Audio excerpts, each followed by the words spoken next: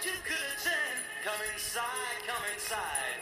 There behind the glass stands a real blade of grass. Be careful as you pass. Move along, move along. Come inside. Hey guys, welcome back. Shannon Smith Shooting Podcast. Appreciate you guys joining me as always. I got a good show lined up for you today. I just finished our scattergun challenge at the Universal Shooting Academy yesterday, our second annual all-shotgun match. It rained almost all day, so that was awesome. But the guys and gals sucked it up and finished out the match in the wet and had a good time. So I appreciate everybody coming out and supporting our match. Olympics finished up last week. I know I mentioned that on the last podcast. Big fan of the Olympics. I meant to mention one thing. I don't think I covered it in the last podcast. If I did, I apologize, but I don't pre-listen to them or re-listen to them after I cast them generally. But I don't think I covered this. But I saw a tweet from Bill Murray on Facebook. Somebody captured a screenshot of a tweet, so who knows if it really came from him or not. But he said something. He said they should include a normal person, an average person in every event, just for reference. And I thought that was pretty funny, especially being from a competitive aspect and how it relates to shooting. I was watching one of the events, and I like the obscure events. Obviously the shooting stuff is cool. I like the fencing and rowing, kayaking, and obviously we get plenty of golf, tennis, and the major sports on TV year round. And gymnastics and swimming are cool. Obviously they're premier events of the Summer Olympics, but I don't frankly care that much about them as long as we're winning. But I was watching a rowing event, and I don't even remember the proper name for the rowing, but it was the guys were on one knee down, one knee up, kneeling position with a single paddle oar rowing on one side, just the right side if they're right-handed. It looked like a Islander type of rowing system, maybe. Probably could have researched this beforehand, but I didn't. But anyway, I was watching the event, and this one guy was touted to win. I guess his family was steeped in history and of rowing. He did end up winning. He was close, but there was two dudes and one specifically that was way back, like not even close. Like, how are you even in the Olympics, bro? But I got to thinking about it. It's like, can you imagine if me or some average dude was out there, trying to keep up with these guys? We'd probably just getting off the starting line as they were finishing. And obviously the same with swimming and the track and field events and some of the more premier stuff. I mean, the athletes that are there competing are super close, coming down to seconds, hundredths, thousandths of a second in some situations. And those guys are losing by 1/10 of a second. And imagine if it was a regular Joe out there trying to keep up, how far back they'd be. And the same goes with shooting. I mean, the top shooters in the world, the Steel Challenge, in fact, just finished up this weekend. This is Sunday night as I record this. The Steel Challenge just finished yesterday. And Max won out to KC by less than a second. I think there were 73 or 74 second range. And eight courses of fire, 5 strings per stage with a throw out. And, it came down to 6 or 7 or 8 tenths of a second.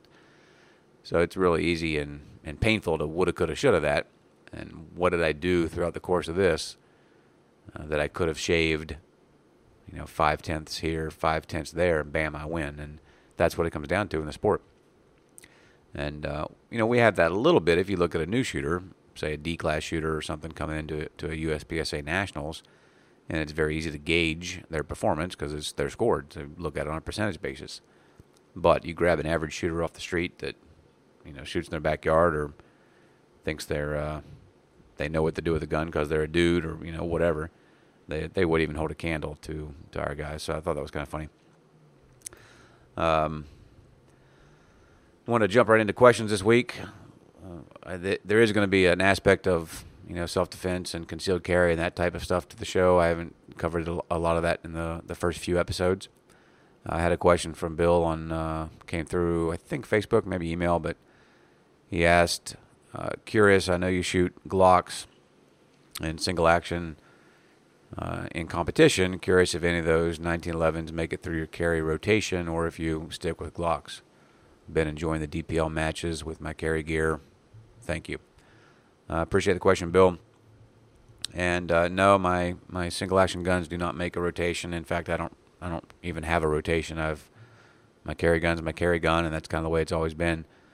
When the pocket guns first kind of started coming out, when you live in Florida, it's very easy, or elsewhere parts of the world, it's very easy to say, well, I want to carry a Glock 17 or I want to carry a Glock 19, so I have the ergonomics, the sight radius, the round count, etc. But if you commit to legit, no shit, carrying a gun 24/7, it's difficult. You have to make some, lifestyle changes, some wardrobe decisions, and it's not an easy task. And if you've done it, you know that. But it's one thing to say, well, if I'm going to this part of town, I'll carry the gun. If I'm going to this part of town, I won't. I don't agree with that opinion, but it's your opinion. You can do what you want. But again, if you're gonna commit to carrying all the time, it's much easier to carry a smaller gun. And when the quote unquote pocket guns really came around, I carried a Kel-Tec 32, believe it or not, for years. And there was actually a little thing on the internet. I think it was called a fluff and buff, and some things you can go through, kind of polish up the gun and take some of the tool marks out and some things like that. I did that, and I still have the gun. That little thing was remarkably reliable. Yeah, it's just a 32. Well, it was just a 32 that I had on me 24/7. You can slip it into your pocket, literally a little pocket holster, and whether you're wearing dress clothes, jeans, shorts, cargo shorts, whatever, it was very, very easy to carry around. Perfect world, of course, I'd rather be carrying a bigger gun, but in the real world, that was at least something I had with me 24/7. Ruger came out with their LCP, and I tried that out and actually liked it. I thought the 380 out of a gun that size would be a little bit unmanageable, a little too much recoil, a little too hard to shoot, but it wasn't at all. It was a super great gun to fire.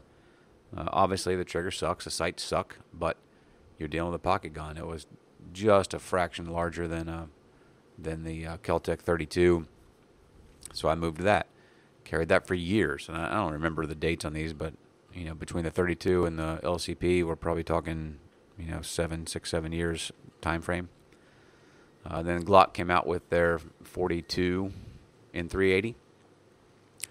I tried that out at a local range, and it was markedly better than the LCP. The sights were way better. The trigger was way better.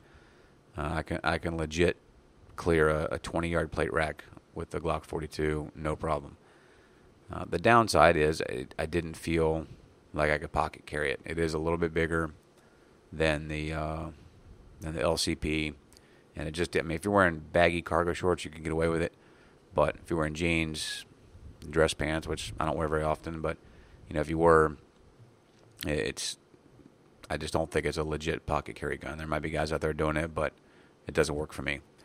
So you have to go to a holster. Well, that was always a big contention of mine. I always thought, well, once you have to go to a holster, well, you can carry whatever you want. You can carry a Glock 19, no problem. And that's why I chose the pocket guns at the time, because carrying the holster inside the waistband is flat out more difficult.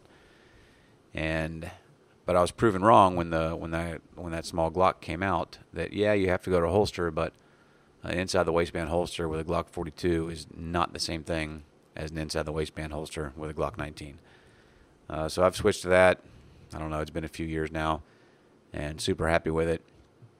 Again, carry it 24/7 literally, and I carry appendix some, but primarily behind the hip, 4 o'clock. I have a 40-minute commute to work, and I don't generally carry it on me while I'm driving, especially going to work. And I don't normally stop, so I normally just go straight to work. So I throw it in the floorboard, and there it is. But if I do have to stop, gas station or grab a Gatorade or whatever, I'll use it, jam it in. Appendix carry is the cool term now, but we always called it Mexican style when I was growing up. So I'll jam it in Mexican style with a holster and in the store and out. But generally speaking, if I'm going out for dinner or with the wife or whatever, dressed up, I normally carry at 4 o'clock. I think it's more comfortable. It's more concealable, easy to draw, etc. I'm not against appendix carry by any means, but you see a lot of YouTube videos out there that dudes are doing lightning draws out of appendix carry. 5.5, 0.6 draws, super impressive. And hey, maybe they carry that way all the time, but I don't know.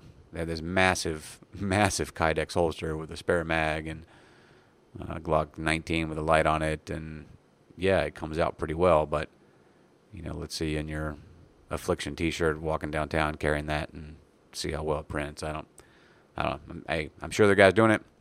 Nothing against them. It's not for me. Again, if you're gonna carry 24/7, it takes some effort and some changes and some consideration on what you're carrying and where you're going.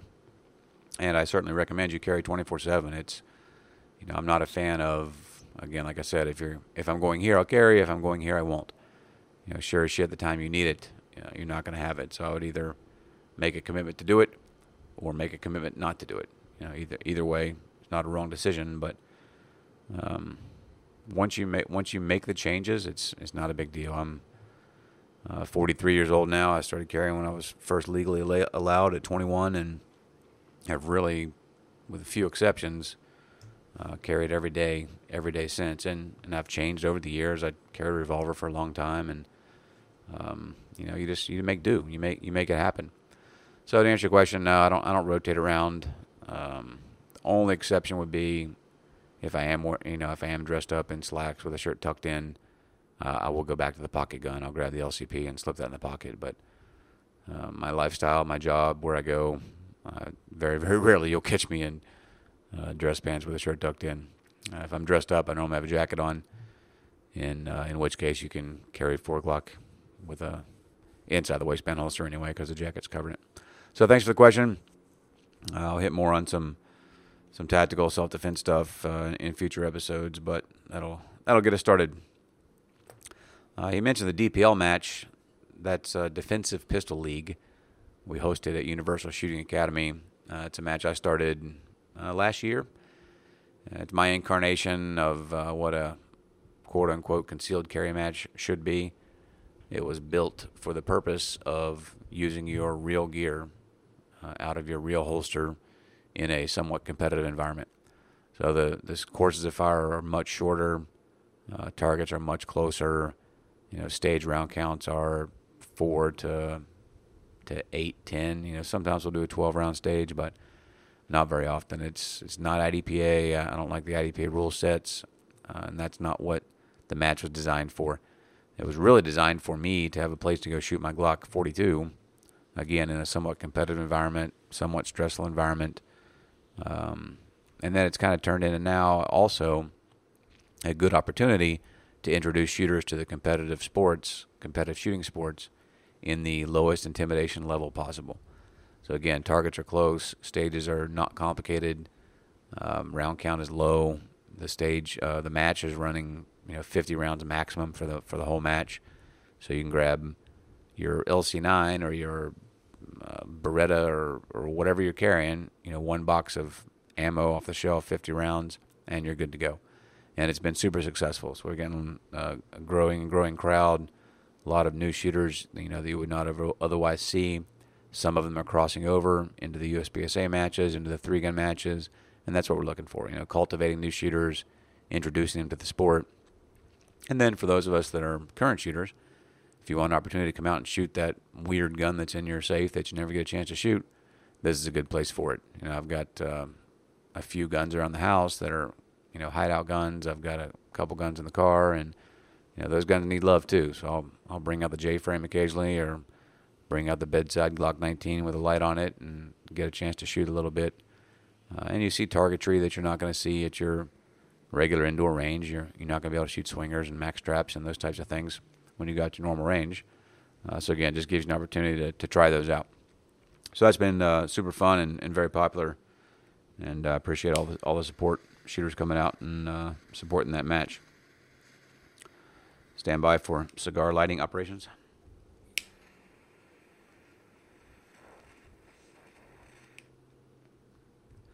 I think I've pretty much given up on the cigar test that I was touting.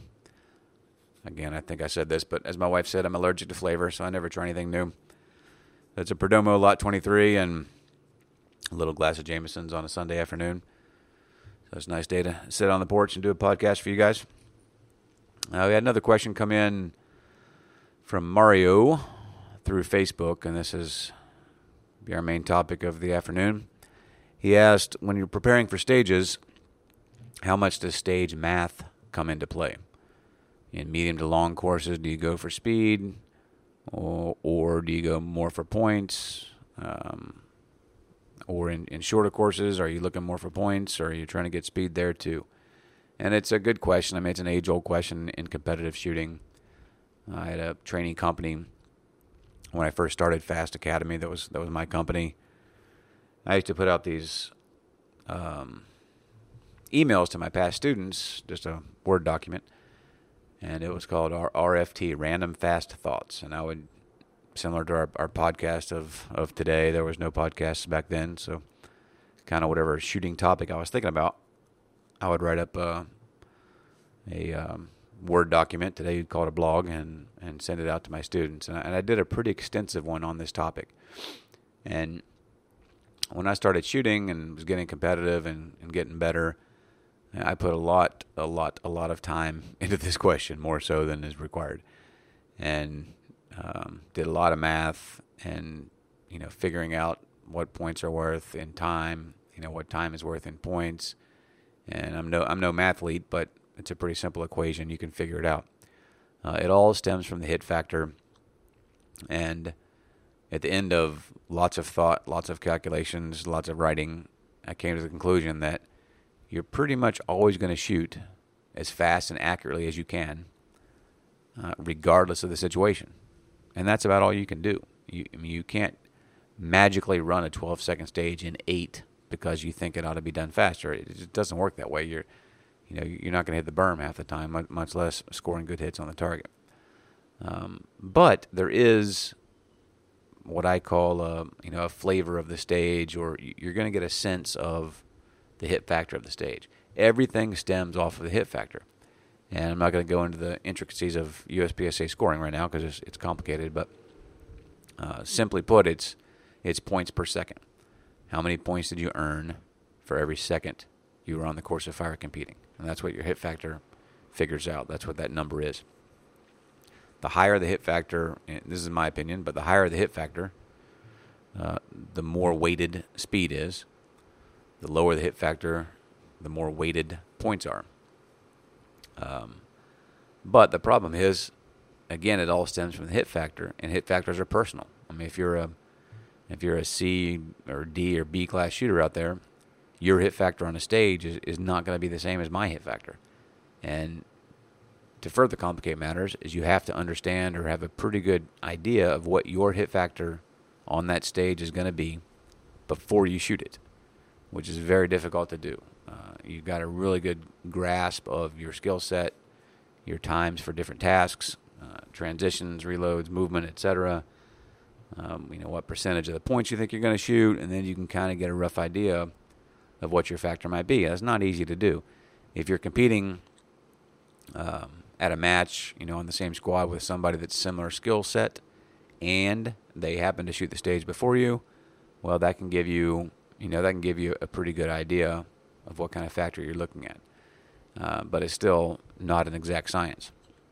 Well, then once you know that factor, you have to understand what a relatively high factor is for you and what a relatively low factor is for you. Again, it's not going to be the same as it would be for me.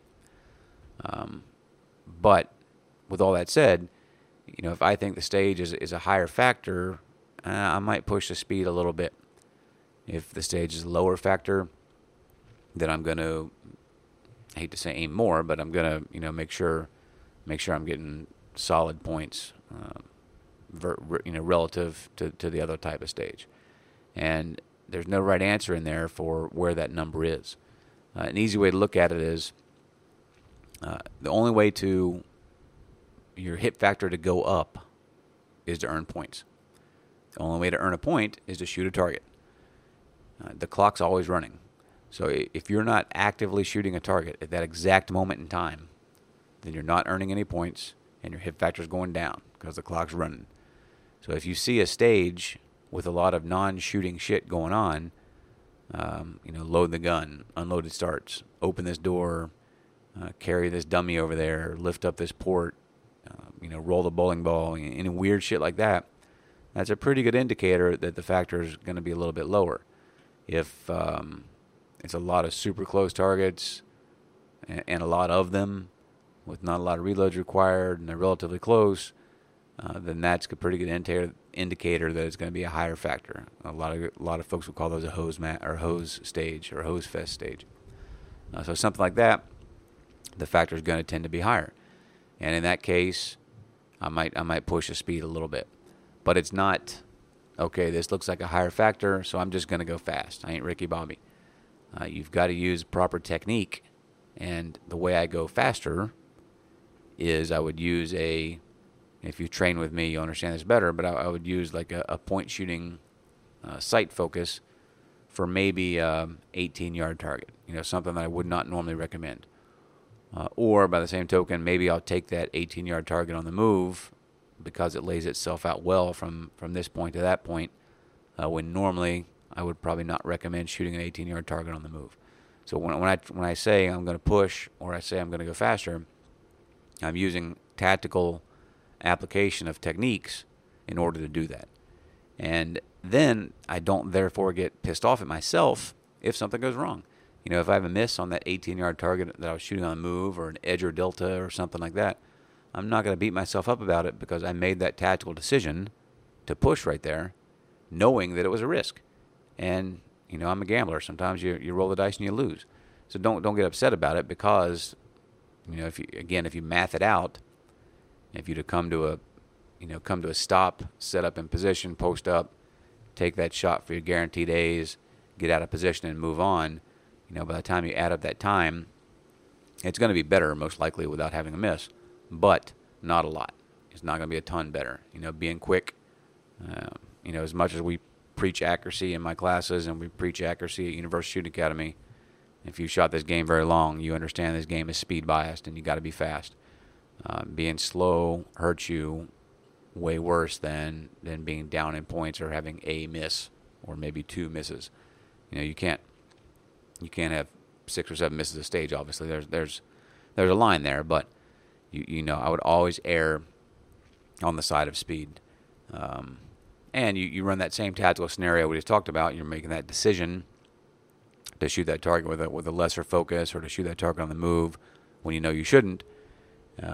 Let's say you do hang that delta on there or you catch a Charlie. Well, now you're going to be way better off in the long run than if you had set up. So I hope that answers Mario's question. It's not an easy one to answer, but the bottom line is you always want to be as fast and accurate as you can. I would throw the general principle in there of err on the side of speed. You always want to try to push the speed aspect, but it's done through your technique application, not through just, oh, hey, I want to go fast. That's not the way it works. You've got to use the proper techniques for the proper targets. You can make a decision to use a not perfect technique on a given target because you're trying to be faster, and that's fine. But it's not just going through slinging the lead around and hoping you hit chip. You got to you got to have a plan to attack what you're going to. That'll about wrap it up for today. This is kind of a quick one. Again, I appreciate you guys listening. Be sure to hit me with your questions. I've still got a couple more in the queue, as we say, to get to. So I do see them. I am making notes, and I'll get to them as I can. You can reach me at shannonsmithshooting.com. Check out my Facebook, Shannon Smith Shooting. I'm trying to get a lot more videos up there. Some tutorial stuff, some goofing around stuff, some match stuff. So a lot of different videos going on. Also got a YouTube channel, again, Shannon Smith Shooting. Trying to get more and more videos up there. So if there's anything you guys want to see in videos, let me know. I do the best I can at getting them out in a timely manner. And hit me with your questions on Facebook or email. I appreciate you guys' support. See you on the range.